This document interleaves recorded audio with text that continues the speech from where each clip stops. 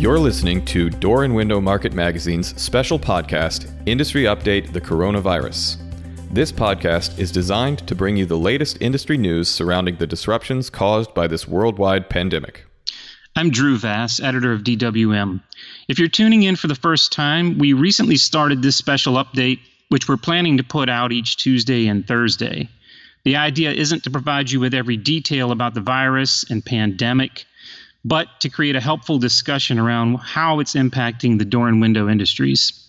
Today, we'll discuss the news about a stimulus package making its way through Congress. We'll also discuss how some dealers are responding to social distancing, and we'll talk to a representative for Pella about how the company aims to keep sales alive. Lastly, I'll share with you some basic tips and guidelines from CDC regarding how you should clean and sterilize the workplace after an employee tests positive. Let's get started. The big announcement yesterday, of course, was that the Senate finally agreed to a $2 trillion stimulus package, passing the bill unanimously late last night, and now it's headed to the House. Hopefully it will finish making its way through Congress soon. The full details haven't been shared yet, but once passed, the package is expected to provide one-time payments to households, including $1,200 per adult and $500 per child.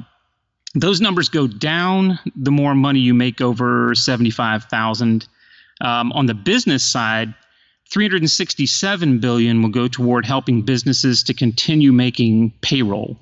An employee retention tax credit is also included in the deal that's estimated to provide $50 billion to companies that keep employees on payroll, covering 50% of their paychecks.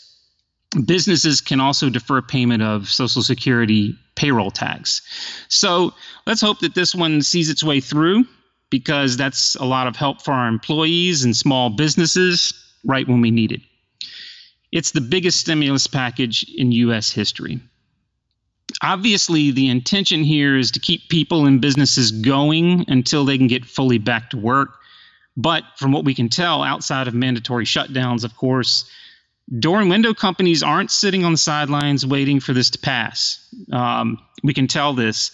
Some dealers, like Lifetime Windows and Siding in North Carolina, report that salespeople are still scheduling in-home appointments, basically reassuring folks that they're using hand sanitizer and sanitizing things like tools and measuring devices. Will that be enough? I don't know. But they're also offering to conduct business over any of the major video chat and conferencing platforms. And the point is, they're trying to make sales in any way possible.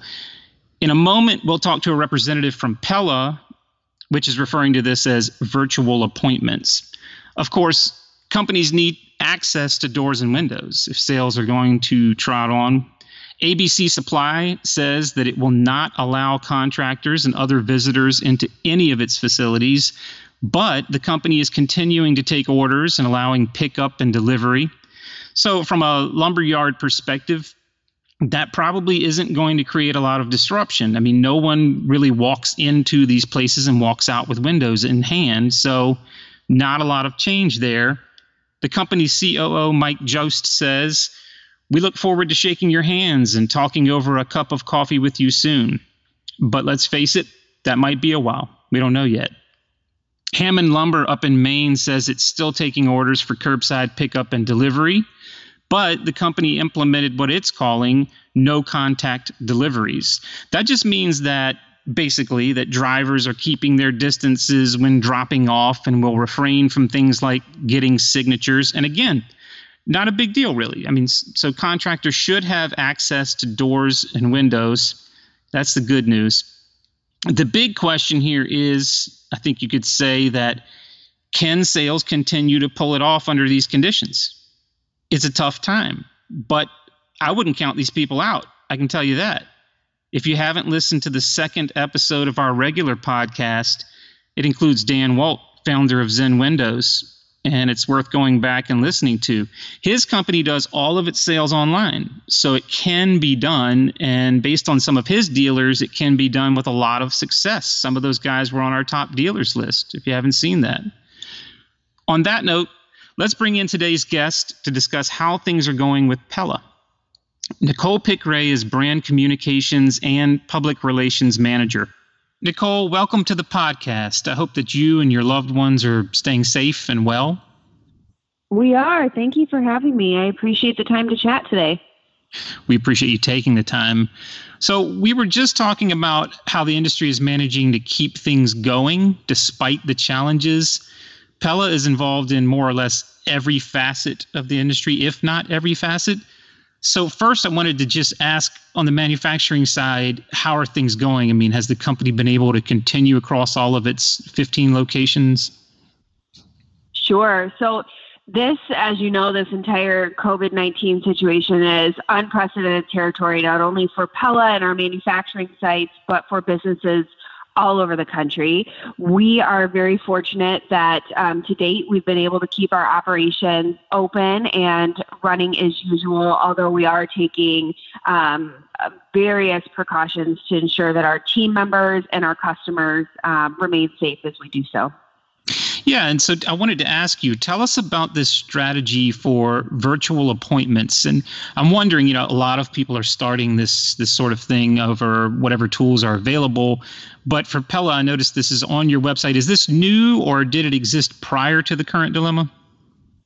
Sure. So prior to the current situation, we had tested out our virtual sales program a couple of years back just to get some ideas of how that might best work for our customers and for our sales team. And then with the current situation kind of taking hold, this seemed like the perfect time to go ahead and launch it. It is a response to being of service to our customers in a time where we can't necessarily be in the home in the same way that we have been before. So we said, what can we do? And we went ahead and we launched virtual sales nationwide very quickly so that our customers would have a way to continue their projects while they are staying safely at home. That's good. And so I guess because you were an early adopter, or you got started with this ahead of the current situation, are you able to say whether or not these techniques work or have worked? Do you have a rough measure on appointments and sales and enough to say? Sure. So we have, we just launched it nationwide earlier this week. So early estimates are coming in, but we are seeing that customers are adopting this technology to be able to not only measure their windows and doors, but then consult with the sales team on everything from styles and energy efficiency to install dates and things like that. So it's done well so far this week, and I think people are adopting the technology well. It's so interesting how a lot of consumer technologies have kind of changed in recent years and lend themselves to this idea. I mean, and just for instance, the other day, Apple came out with a new iPad, its new iPad Pro, which includes LiDAR. And you're thinking, wow, that's maybe a little behind for this situation, but it does seem like technology's heading in that direction to help. I did notice that showrooms will be open, or that I think that I saw that in the letter that you guys sent out, but by appointment only. Obviously, that's where allowable, I'm guessing, by state guidelines. But yeah, I mean, any fear, any risk or fear there for the employees? What have they been told to do?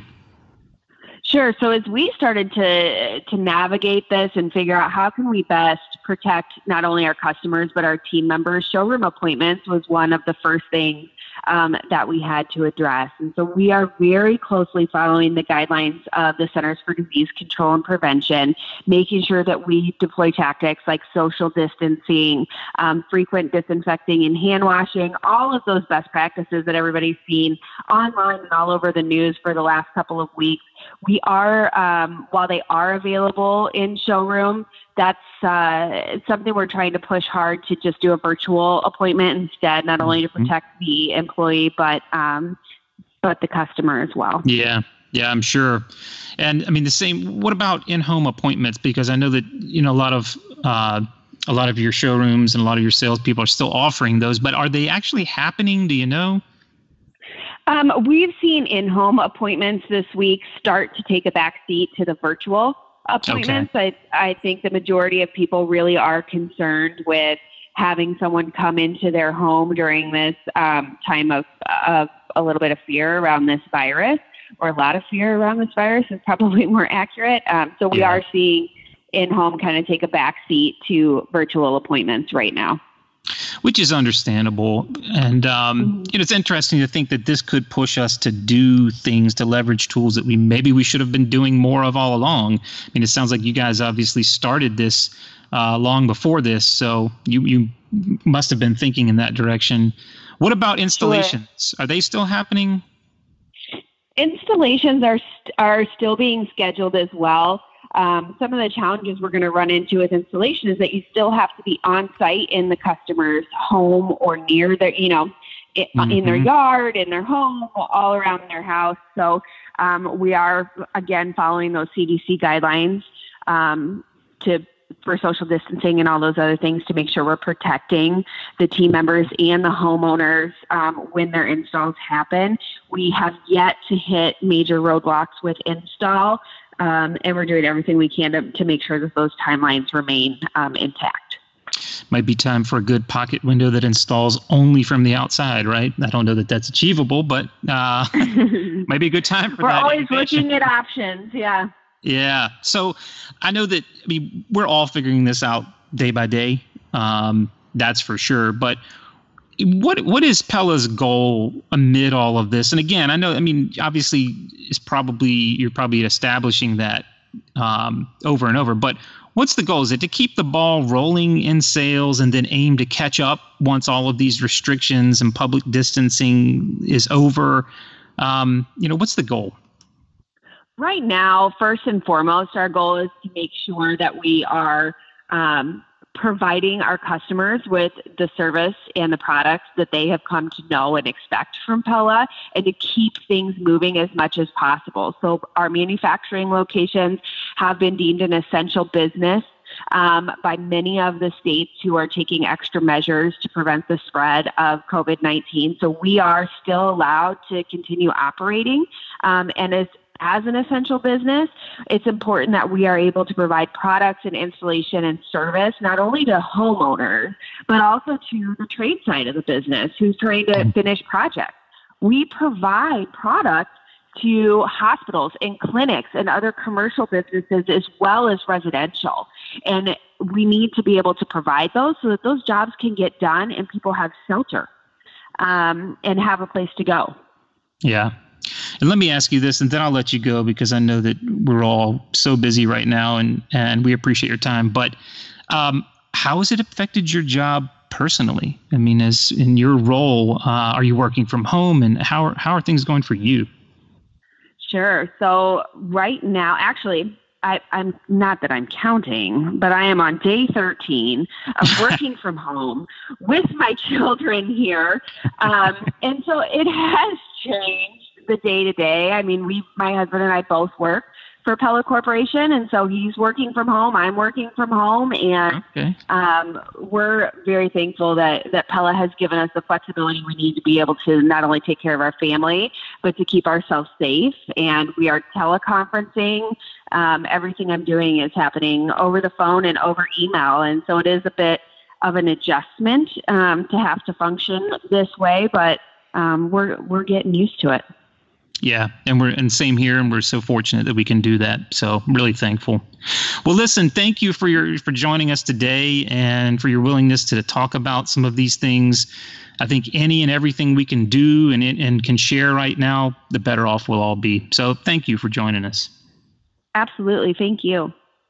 Of course, nothing will stop operations faster these days than an infection in the workplace. So let's get to what we found from the CDC regarding those instances. You might be surprised at some of what I'm going to tell you. I was surprised by some of it. Like, did you know that you should wait as long as 24 hours before cleaning up? I'm not going to give you all of the details now, but tomorrow we're publishing them in our newsletter, so keep an eye out for that. And in the meantime, let's talk about a few key points that might be helpful to know. These could help you to avoid a few key mistakes. First, it's important to note that you've got to clean not only the workspaces that an infected person has used, but every area that person might have visited. It sounds extreme, but it makes perfect sense if you think about it. Second, there are key differences between cleaning and sanitizing, and neither is good enough on its own. So don't think that. And while you might be tempted to jump in and start cleaning right away, like I mentioned, CDC guidelines say that you shouldn't. Instead, you should block off the area, ventilate, open windows if possible, and let it sit for 24 hours if possible before cleaning and sanitizing. I would not have guessed that. We also have directions for things like clothing and porous materials, but one quick point there, CDC says do not shake them. Big mistake. At the same time, they do say that it's safe to wash the clothes of infected people with those who aren't. That was another surprise for me, I'll admit. Lastly, just because you wear gloves doesn't mean that you don't need to then wash your hands. They're very specific about this. When the gloves come off, wash for 20 seconds, just like you normally would if you didn't have them on. That's all we have time for today, but we'll be back with another episode Tuesday, so be sure to join us. In the meantime, let's all do our best to stay safe and well, and if we can, let's keep it going. Take care.